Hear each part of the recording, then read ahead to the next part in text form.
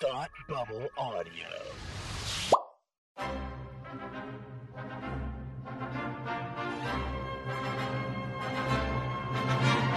Look, up in the sky! You will never find the more wretched hive of scum and villainy. Welcome to Beer with Geeks with Tim and Frank. Who are you? I'm Batman. I am Iron Man. Your friendly neighborhood Spider-Man. Hi, Christopher. I'm Nero. My name is Inigo Montoya. You're a wizard, Harry. A couple of guys with a couple of beers and a whole lot of pop culture nostalgia. Make it so, number one. Ladies and gentlemen, the Beatles. Name the dog, Indiana. Life finds a way. I am serious. And don't call me Shirley. Now sit back and crack open a cold one, because it's time for Beer with Geeks. It comes in paints? Shaken, not stirred. Great Scott! I was way off. I knew it started with an S, though. Hi, and welcome to Beer with Geeks. This is the show where two geeks geek out with beer. I'm Frank. Tim's off on assignment, but filling in, I'm very excited to say, is friend of the show, Kirsty from Hate Watch with us. Hi. Hey. What's up? I am so thrilled you are here. Thank you for joining me. Yeah, excited to be here. It's fun to get out of my own podcast. I know, and just to try on someone else's, it's a little weird that you're sitting in Tim's chair and it's drinking his beer, wearing his glasses. I mean, that was a bit much, but hey, it's whatever. I really like to get into character. I'm pretty method. You're very method. Yeah. Yeah, no, you're doing a whole Jim and Andy thing, and I really respect that. Tell me, what's going on with you in terms of beer? Well, I'm drinking a little-known beer called Water. And this beer comes served in my special water bottle that has the hours at which I need to drink certain amounts of water. Right on. Ooh, that's actually pretty nifty. It's super nifty. I actually want one that's not made for pregnant people. It also comes with a sticker collection. That's delightful. So that is the one thing that you non-pregnant people out there are missing out on, is all the stickers. Oh man, I'm never gonna know that delight. Never. There's so many things you're missing out on, Frank. I know. I'm bummed. Well, okay. Well, so water out of is it like what do we call that? A maternity bottle? Sure. I think the brand, if we want to do some advertising, is sure. Belly Bottle. It's what now? Belly Bottle. Belly Bottle. Okay. I guess that makes sense. Okay. Yeah. Got it. Because you're not pregnant unless it's super kitsch. No. Yeah. No, you gotta have. Oh, there we go. Yeah, Belly Bottle, pregnancy water tracking bottle. Found it. Huh. I did find one on Etsy that's just for normal people. Just for normals. You normies out there. Wow, I see the stickers. Wow, I'm actually going to put this in the show notes. This is fascinating. With the stickers and It's actually been a bit of a scandal the last couple days because I can't find the sheet that has the stickers for weeks 26 through 28. Okay. I'm like, what am I supposed to do for the next 3 weeks if I don't even have a sticker? I mean, do they really even happen if you don't document them with a sticker? I'm not convinced. I'm not sure. You might have to redo them. You might have to live these weeks all over again until you can prove that they happened with a sticker. Oh, that's horrifying. You're like, no, never. I hate everything. I regret this show immediately. I'm leaving. Bye. And how am I living vicariously through you tonight? What are you drinking? Okay, so you're either going to love this or hate this. I really don't know. I very much respect your taste in beer. In fact, the first time we met was at a beer event. So that's sort of like my whole framing, my whole context for you before podcasting was that. So you're either going to love or hate this, and I honestly don't know. But I think you will appreciate this is a supersized beer since I'm drinking for 2 or off air. You said I was drinking for 3, which I'll accept. Yeah. This comes in quite the large can. This is from Down Under. This is a Foster's lager. I'm looking it up. I'm using my Google already. You must have seen these. This is the big. I mean, it comes in a big ass blue can. 25 ounces, 25.4 ounces. Is it pretending that it's from Australia? It says brewed in the USA, but it was founded in Australia. Huh. Yeah. It's a lager. It's nothing super special, but it's crisp. It's light. It's refreshing. It's enjoyable. It's better than most American lagers you're going to find, in most places. Mm-hmm. But it is it's actually quite delightful, and it only comes in these giant cans. This is as many. There's as much beer in this can as in a bottle of wine. Like that's how it's 750 milliliters, 3/4 of a liter. It's a giant can. And hot diggity, son. Mm-hmm. Well, I figured if I was, if you're enjoying the belly bottle, I would enjoy a little extra beer for everybody. So I do have to get through 30 ounces in this recording, so all right, so 30 bottoms ounces up to both of us. There you go, 30 ounces for you, 25 for me, and we'll see where that takes us. It's like the weirdest power hour. Exactly. It's a nerdy power hour. Power half hour, I guess.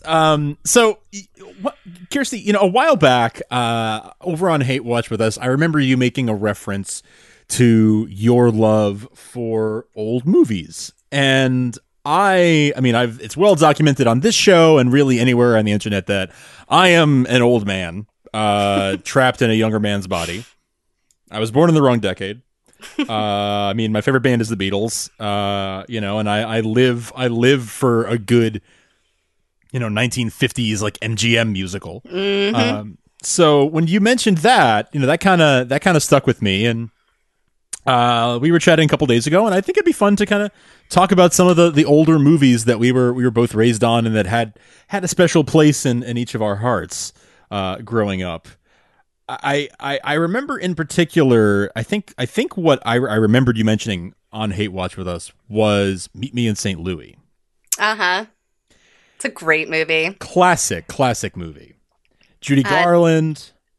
There was this old mill in, it's still there, but in the town next to where I lived, and my mom would walk there with me every day.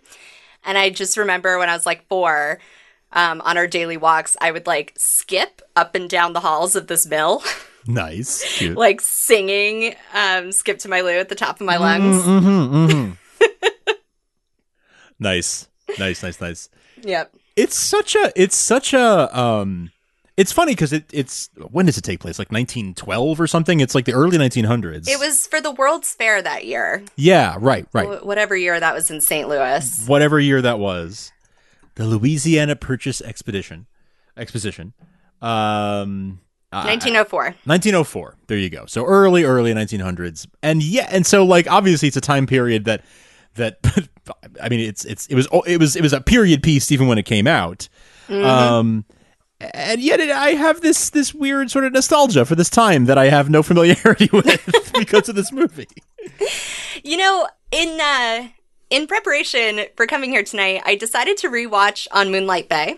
I had a much longer list of movies I wanted to rewatch, but I've had the song On Moonlight Bay stuck in my head for like 3 weeks now.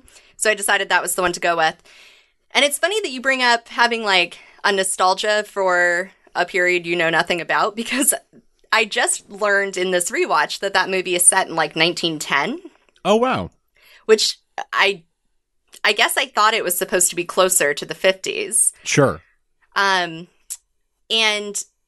what was funny about it is it very much feels like a 1950s take on 1910. Like, most of the clothes look like they actually belong in 1950. Oh, fun. Oh, yeah, I'm looking here. Yeah, now this is one I haven't seen. You haven't seen On Moonlight Bay? I haven't seen On Moonlight Bay. This is Doris Day. Or the sequel, By the Light of the Silvery Moon. Oh, is that the sequel? That's the sequel. Okay, I'm familiar with that one. Uh-huh. I didn't realize that was Gordon McRae and Doris Day. Mm-hmm. Okay. Wow. For what it's worth, William Sherman is like the OG hipster. Oh, yes. Yeah, look at that. Huh. So wait, that's the dad from Meet Me in St. Louis, isn't it? Oh my God, is it? It is. It totally is. That's why he looks so familiar. I mean, I have this familiarity with him. Yeah. So I assumed that he had been in many, many movies that I had seen. I'm sure if you and I have seen any of the same, like as many of the same movies as I suspect, then yes, he has. I think he's one of those hilarious character actors. Yeah, wow, that's really funny, huh? I love Doris Day. I mean, just as a rule, I have always loved. How can you not? She's like the sweetheart of the American 50s, you know, and just such a badass and such a like so adaptable as an actor and incredibly talented singer, all around talent. I love like the movies with her and Rock Hudson are classics. Oh, they are the ultimate power duo. Where do those movies kind of fall in the rom-comjucation matrix? You know, that is a great question. Kelsey doesn't have a ton of familiarity with older movies. I believe, and I could be wrong, but I believe that she has seen Singing in the Rain more than once. Yes. See, that gives her some cred right there. Yeah, right? But I was thinking about this yesterday, actually. It is fascinating that I have like such an intense allergy to modern rom-coms because the musicals of the 1950s are, for all intents and purposes, rom-coms. They follow the structure. Yeah. Oh, yeah. Like to a T. No There's doubt. just more singing involved. Yeah, for sure. Yeah. They are rom-coms just set to music. I mean, they're and lots of the I'm sure you know this, like many of those 50s, 40s, 50s, 60s movie musicals were based on Broadway musicals and translated to the screen, but some of them were screen originals. But they very much follow that formula. Just a lot of the rom-coms we see today are cut from a similar cloth, just with less singing and less random dancing, which is quite a shame. I agree. A movie like La La Land, while not perfect by any means, nowhere near perfect, it was fun. It was enjoyable. It had its fun aspects because it was rooted in that tradition. There were things about it that I didn't care for, obviously, but I enjoyed that aspect of it at least. I haven't seen it yet because I know that it's rooted in the tradition of old Hollywood and the Grand Hollywood musical. And I read plenty of think pieces when it came out about how, in the true spirit of that tradition, it's all self-aggrandizing and oh, sure.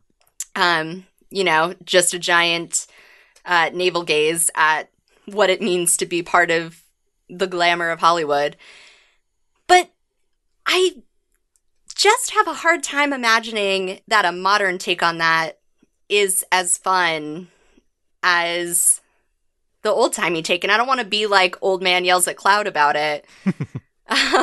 Like, this isn't like a Things Were Better in My Day take. I just have a hard time imagining that they would have as much fun with it. They didn't. It's not as good.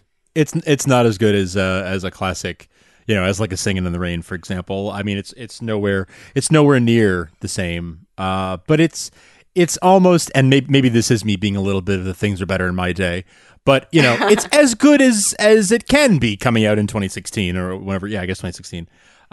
Sure. It's sort of the pale 2016 imitation of like a Singing in the Rain or something like that. Was it that long ago? I think so. Yeah, it was year before last. Wow. Yeah. Time is marching on. I know, right?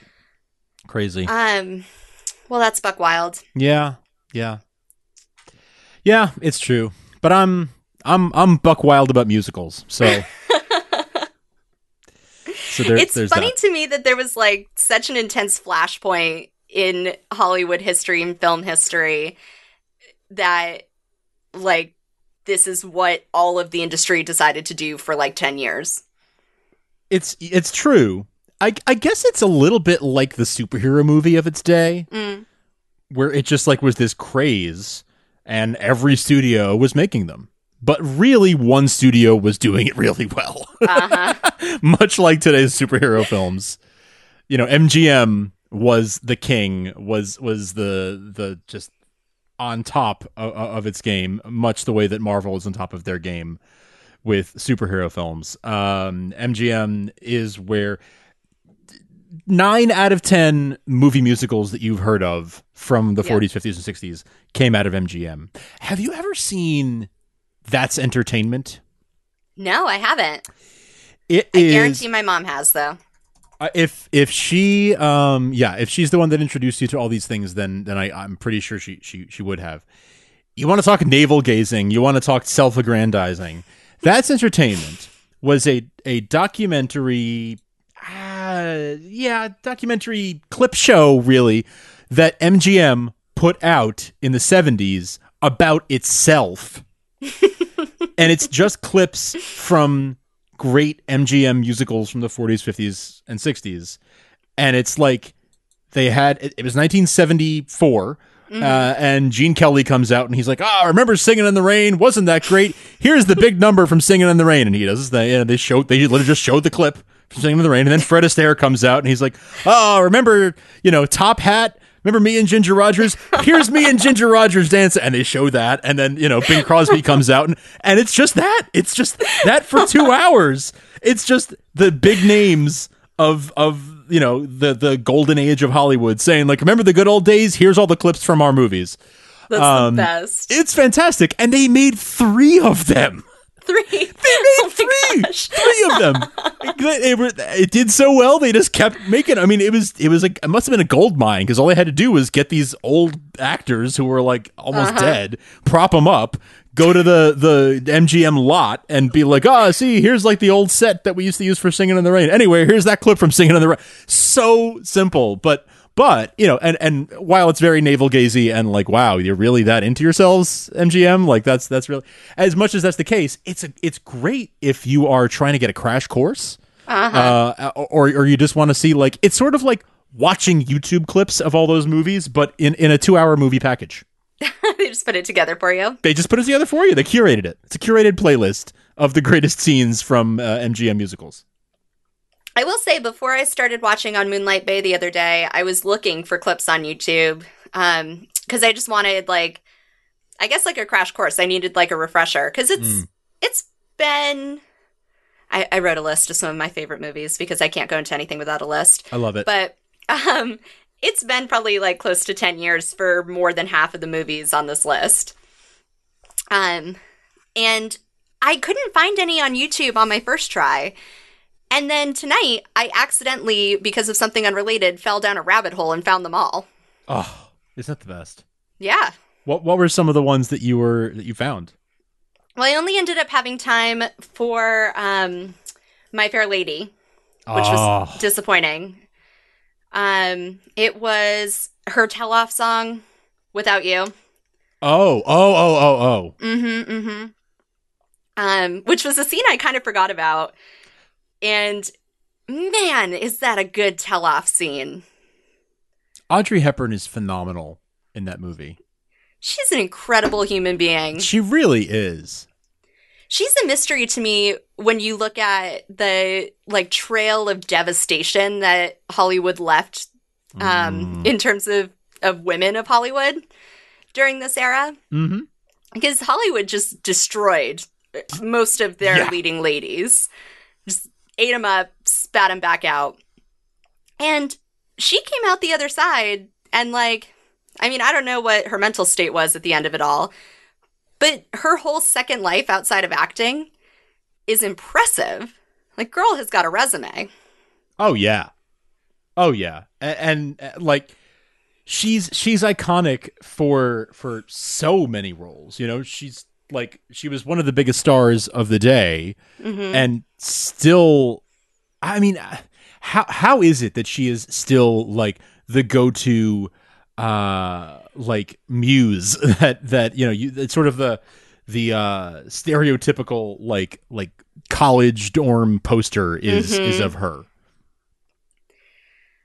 I would love actually to write a paper about it. Kelsey and I joke all the time about a subreddit we used to moderate called Thesis Ideas. Oh, nice. So, you know, thesis idea for you. Yeah, for sure. The enduring legacy. It's fascinating. She's incredible. She's absolutely incredible. That's one of the few. I would say that's one of the few films, My Fair Lady, where I feel like she didn't do her own singing in the film. A woman by the name of Marni Nixon did, and Marni Nixon, if you ever look into her, she did so many. Her IMDb page is, it is incredibly stacked, because she was the singing voice for so many legendary people and in so many incredible films from like the 50s or 60s through like the 90s, like for many years. She was doing a lot of just sort of being a voice for an actress who couldn't sing all that well, or I think she plays one of the nuns in The Sound of Music. No way. Yeah. She's actually a really incredible talent, and so she was the singing voice for Audrey Hepburn in My Fair Lady, and just like this beautiful operatic voice, and one of those sort of like little known names in Hollywood who is like just everywhere and who deserves so much more credit than she ever received. No kidding. I always knew that wasn't Audrey Hepburn's real voice, but it's cool to actually know who that is. She's incredible. She's amazing. I love that kind of. I feel like I keep coming back to Singing in the Rain a little bit because it reminds me of how the whole plot is that they like use a different voice. yeah, that was the thought I was just having. The Debbie Reynolds character being the voice. Yeah. That movie is also just a perfect encapsulation of so many things. It's sort of the prototypical rom-com. It's the prototypical musical. It's in many ways a near perfect film. It was also just ambitious as hell. Oh, hell yeah. It probably got talked about a lot in its time, but that was an ambitious film. It was a huge production, to stage that. And to think about just the time commitment that it would have taken, and Gene Kelly was famously a slave driver, who was not terribly kind to Debbie Reynolds, and made her. She was like 19 or something, and she had to do everything like take after take after take after take with Gene Kelly and Donald O'Connor, who are these seasoned professionals, and she wasn't really a dancer at the time. She was more of a singer and an actor, and so having to be on par with these guys and them having no mercy, no patience, just like, come on, kid, do it. These are the steps, do them. And she held her own, damn it. Oh, absolutely. I have watched that film with that lens multiple times and come to the conclusion every single time that she's actually a far better dancer than Gene Kelly. The fact that she was inexperienced and was dancing as well as he was means like necessarily that she was so incredibly gifted to be able to just rise to that challenge like that. Absolutely. Yeah, I actually didn't know until maybe 2 years ago or so that she was so young when she filmed it. That was news to me. Yeah, she was a kid. She was really young. She and which is funny because she was like the same age that then her daughter Carrie Fisher was in Star Wars when she got her big break. Yeah, so it's that's kind true. of the cycle repeating. I love Debbie Reynolds so much. I feel like she had a few films that were bigger, but Singing in the Rain really is her legacy. I feel like in large part. I always think of like Good Morning is sort of I think the big thing that comes to my mind when I think of that movie. That and the title song, of course, but when I think of Debbie Reynolds, I'm thinking of the three of them like dancing in the kitchen and like jumping over couches and stuff. That's a really fun scene. I still remember the first time that I watched Singing in the Rain as like a full-fledged adult, like full sentience. It had been after not seeing it for probably 5 or so years. It was like a pretty significant gap. And got to the scene, Gene Kelly's like big scene in the middle that literally has nothing to do with anything. He like goes to the studio exec to like pitch a new film or something. Oh. And then you get this like 5-part scene. Is that Broadway Melody? Yes, that's the one. Yeah, the big ballet in the middle of the movie. My lord. I will never forget watching that and then texting my mom and being like, so that was just Gene Kelly having a moment to himself, huh? Totally. It was totally like it was totally just his, like, okay, here's Gene's 7 minutes of the movie. Here you go. Yep. Just do whatever you want with it, kid. They just self-indulgent as hell. Yeah, and I will admit that I have not seen a ton of Gene Kelly movies, but my mom said that that's like kind of his jam. Like they always manage to fit at least one into each of his films. They do. Like all of his major, like the best known sort of films of his, especially from the 50s, have like a big ballet sequence in the middle where it's just jazz. It's basically jazz music, a bunch of dancing, like very interpretive dance. Like it's ballet, like it's being performed fully in dance, bracketed by a song at the beginning, like bookended by a song. Yep. I mean, I guess if you work that long building the skill and then you finally get the power, like, you might as well do the thing. Hard to resist, I guess, if you do get to that point where you have, you're one of the biggest stars in Hollywood. Like, I guess it would be hard to turn that down, to express yourself through your chosen art form. But it's funny because you watch like his earlier films in like the 40s where he's playing like a soldier or whatever, or a sailor, and there's none of that. Like there's dancing, but there's not the whole like, oh, I have to be an artist for 7 minutes. It's just like it's like the like Singing in the Rain.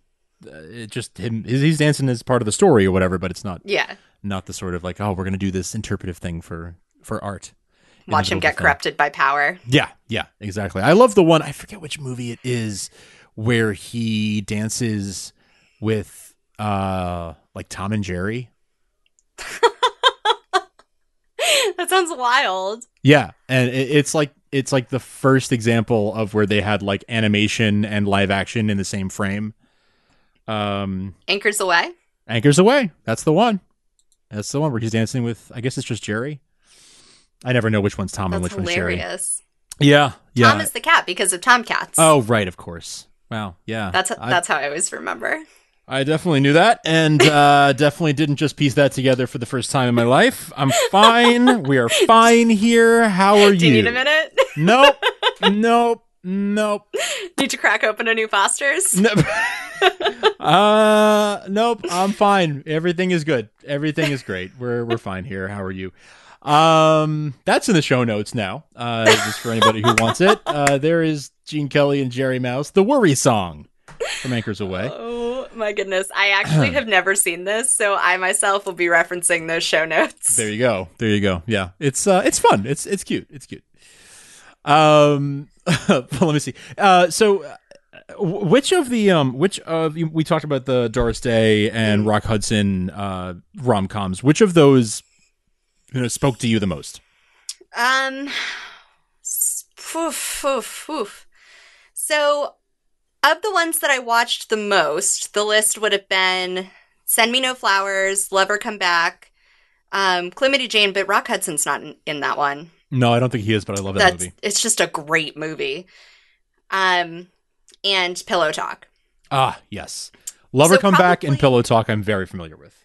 Love or Come Back. It's just a fantastic movie. So good.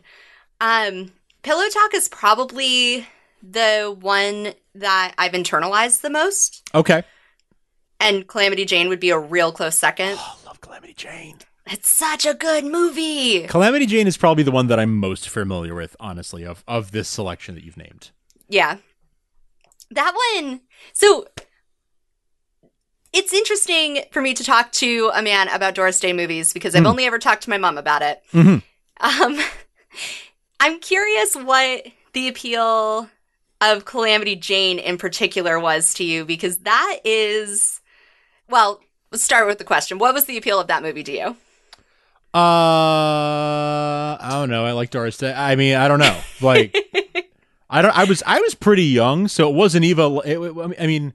It wasn't even like, oh, wow, she's pretty. I want to see her in movies. Like, I mean, I guess there was some level of that, but I was like 10 or something. I don't know. I remember seeing it a lot.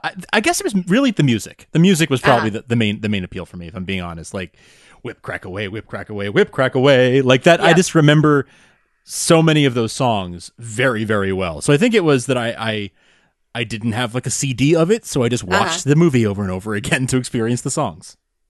And that's definitely tonally a very different movie than any of the others she ever made, but certainly other movies coming out at the time. Like, because it was a spoof on the Western, it was a big, loud, rowdy movie. So it's interesting to me because it's also a story that is inherently rooted in ideas about femininity. Yes. Like, way more so than any of these other ones. Yes. And I won't get on the soapbox now, but all of these films, like all of the films of the 50s, are interesting to me because they were basically serving as propaganda. Oh, totally. Because in post-war America, like, they had this whole economic plan to get women out of factories and into domestic labor. And so they were doing it through the use of media, of like glamorizing the housewife and so on and so forth. Never underestimate a woman's touch. Is that generally what you're talking about? Exactly. Is that kind of thing? The whole movie is about her making friends with an actual woman and this actual woman trying to turn her into a woman. Like, that's the joke that they constantly use. Yep. And then at the end of it, she starts wearing dresses and is able to land a man and gets married and lives happily ever after. Hooray. So it's hilarious to me that is one that you would have connected with, and not because I don't feel like men should be able to connect with women's stories. It's just like such a traditionally feminine movie. It's true. It's true. I mean, to be fair, I think a big reason why I watched as many Doris Day films as I did, and really as many musicals as I did, was because I had a sister. So she would get into them first, but we went through these phases. We were only a couple of years apart in age, so we would go through these phases sort of at the same time, where we both get into a movie, at a certain age, we would get into a movie at the same time, especially when we were younger, when those differences don't really matter as much. Right. And we would just be like, yeah, we're watching this movie again. Here we go. Let's go. Like, and I think for her, it was probably more of the feminine aspect that she was identifying with. But for me, I was like, these songs are great. These are a hoot. Let's go. Let's sing that one again. Come on. Well, and I've had a funny journey with it, with Calamity Jane in particular. I didn't really think about gender identity much as a child with the other ones, but I wasn't particularly tomboyish. I really liked playing dress up and stuff, but then I wanted to like play dress up and go climb some trees and, mess around on some bikes and do some like real dirty stuff. There you go.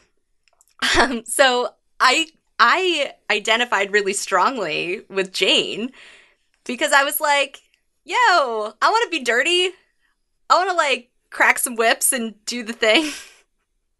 And my read on it as a child was like, and she gets to wear pretty dresses and still be like a loud, obnoxious lady. So and now she has this pretty friend. So that's funny. So while they were, I feel like the moral, and I haven't seen this movie in well over 10 years, maybe closer to 15. Same. So I might be misremembering, but I feel like the moral of the story, doesn't she ends up with whoever, is it Wild Bill Hickok at the end? She ends up with him, right? Because the moral of the story is like, be a girly girl and you'll get the boy. Like isn't that kind of, okay. So that's what they were trying to, they were trying to shove those gender roles on people, on women in particular. And yet it's funny that you were sort of like, yeah, she's cool. She's a badass. She can like throw back a sarsaparilla at the bar. And then like, I love that that's what you got to, like, totally not what they wanted you to take out of it. Standing on top of the stagecoach and also falling into the creek wearing a yellow dress. Proud of you. Great. So she was your hero because she was the best of both worlds. Uh-huh. Love that. And of course, I read it 1,000% differently now. Well, sure. But yeah, as a kid, that was my read of it. Fantastic. Get you a girl who can do both. Exactly. Exactly. I love that. I love that sort of, even at a young age, you were being sort of subversive, you know, and without realizing it, you were rebelling against the very message they were trying to impose on you. That's were always like, yeah, been but my personal brand. it is very much, from what I know of you, that it seems to be very much personal brand. So that's fantastic. That is so, I love that. I'm going to be thinking about this for a while now. That's fantastic. It's even funnier when you consider that I ended up like living the picture of a heteronormative life. I'm like the most heteronormative person I've ever known. I don't know what you're talking about, Billy Bottle. I have no idea what you're... Touche. No idea what you mean. Like, when I got home from work tonight, my husband and I walked down the street to our local park and sat on a swinging bench and then walked back and made dinner. Because we wanted to test out the walk because presumably we're going to be doing it with our infant child.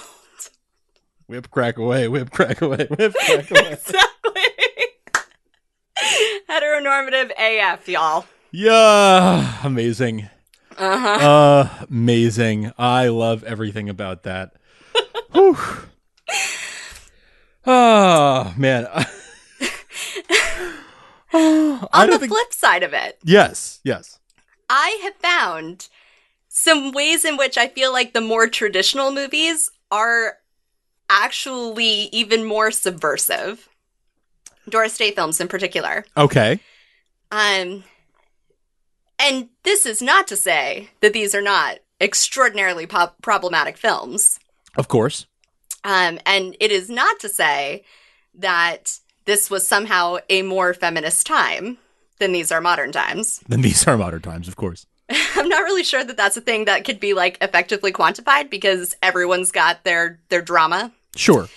But I was thinking about this while watching on Moonlight Bay, and then watching that My Fair Lady clip, and just thinking of my general knowledge of Pillow Talk. Those are all films in which the female protagonist is like sassy and unafraid to like clap back at anyone, but particularly the love interest who in all the films has way more power than she does. Especially in the Rock Hudson films where he tends to play a con artist of one form or another. Right. Who's pulling a con over on Doris Day, and then she just marries him anyway. Because why not? Because why not?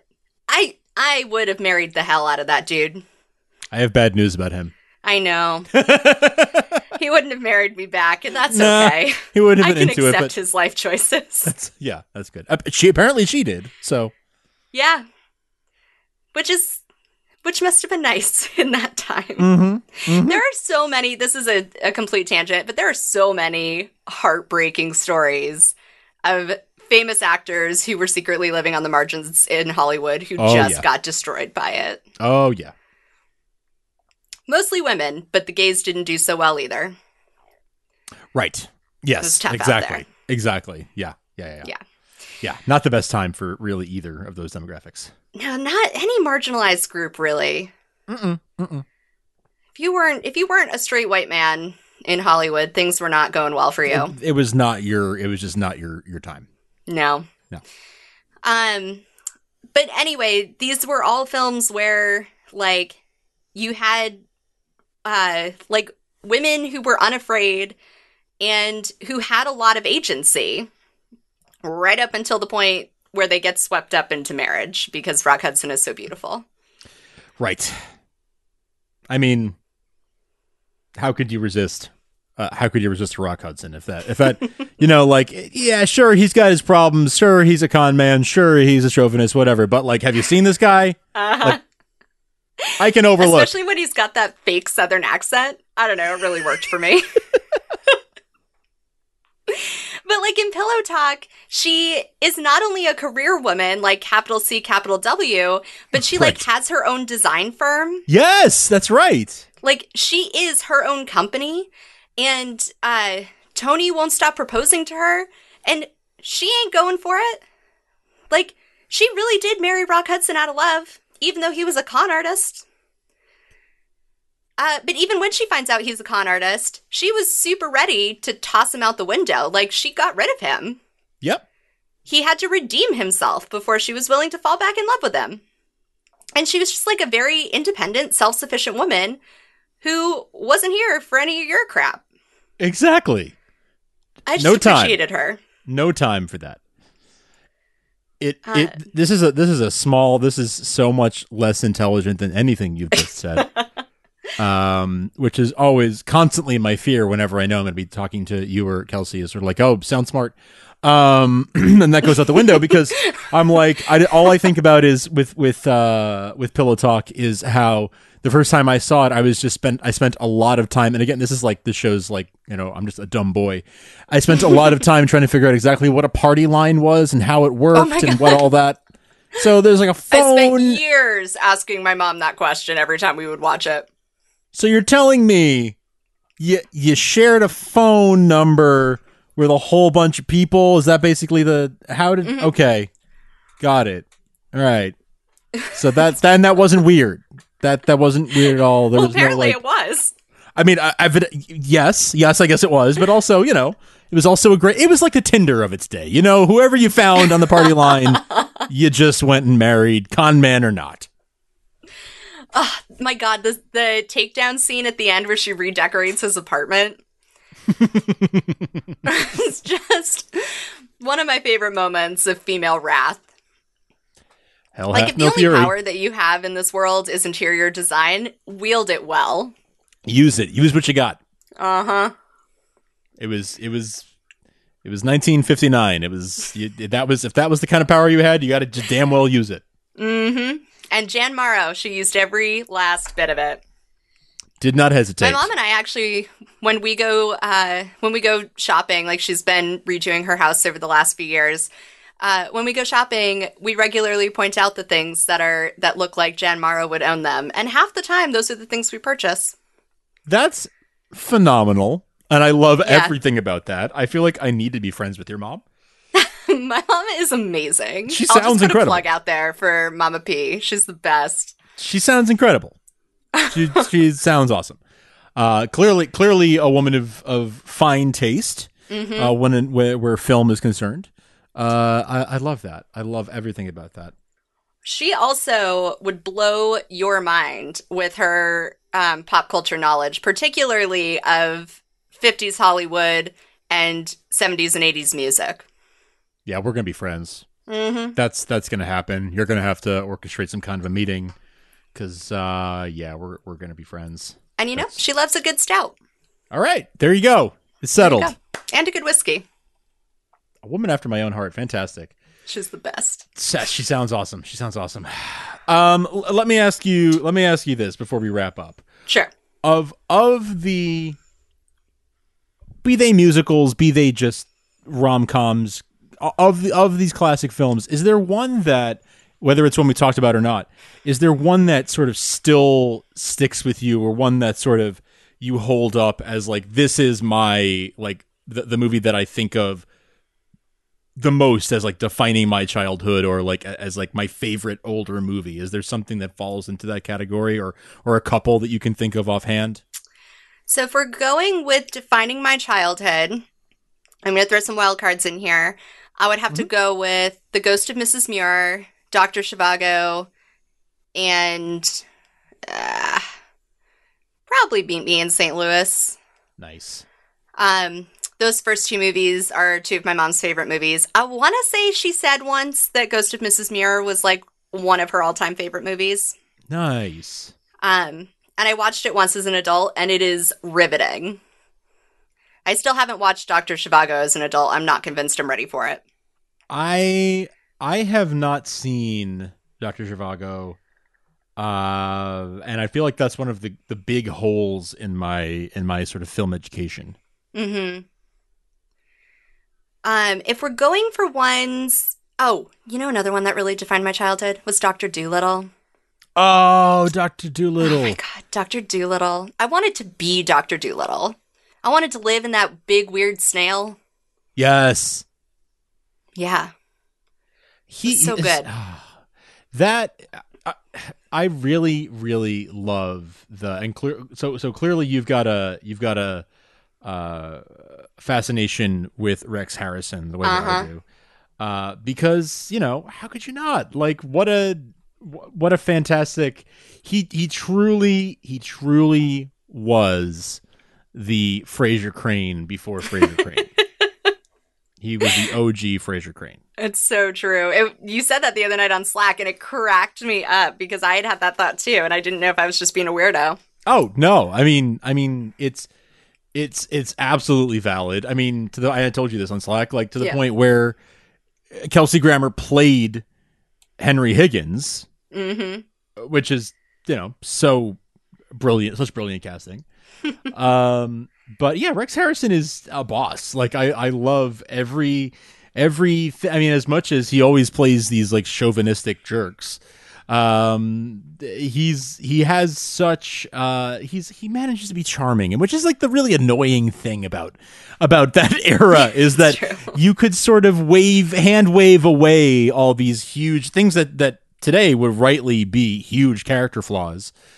Because but he's come on, but the animals, he's got the chimp and the giraffe and the parrot. Come on, how can you he's so, what a scamp. What a scamp. I feel like there was something that gentlemen of the era had, something about their like pretension was like more quiet or like better crafted or something. They were no less pretentious than the men of our era. They just like wore it better somehow. Yeah, it was more sincere, and it was more gentlemanly, if that's the right word. Like there was something to it that was sort of good-natured about it, at least. Like it's almost like they didn't know better. Today it's like you should know better. You should really know better. That's not okay. But then it was sort of like, oh, he just likes big hats and waistcoats and ordering women to get his slippers. Like, that's fine. He just enjoys those things. It's totally cool. It's confirmed old bachelor. Because she was of a lower socioeconomic status. So... which makes it all okay. Yeah, exactly. She's just going to sell flowers. It's fine. Oh, boy. Kirsty, thank you so much for joining me tonight. This has been an absolute blast. Was your water good? My water was great. Good. I will have you know that I only drank about 2 hours worth during this recording. All right. Which is better than it could have been. Because it turns out I really hate water. Turns out, huh? I didn't used to hate water until it was the only thing I was allowed to drink. And now... let water be your birth control. don't do that though. That's bad. Don't do that. That's not. I wouldn't recommend that. That doesn't work. Let it be your warning. Not FDA approved. Let it remind you to practice family planning. The views and opinions of Hate Watch With Us are not necessarily the views and opinions of Beer with Geeks.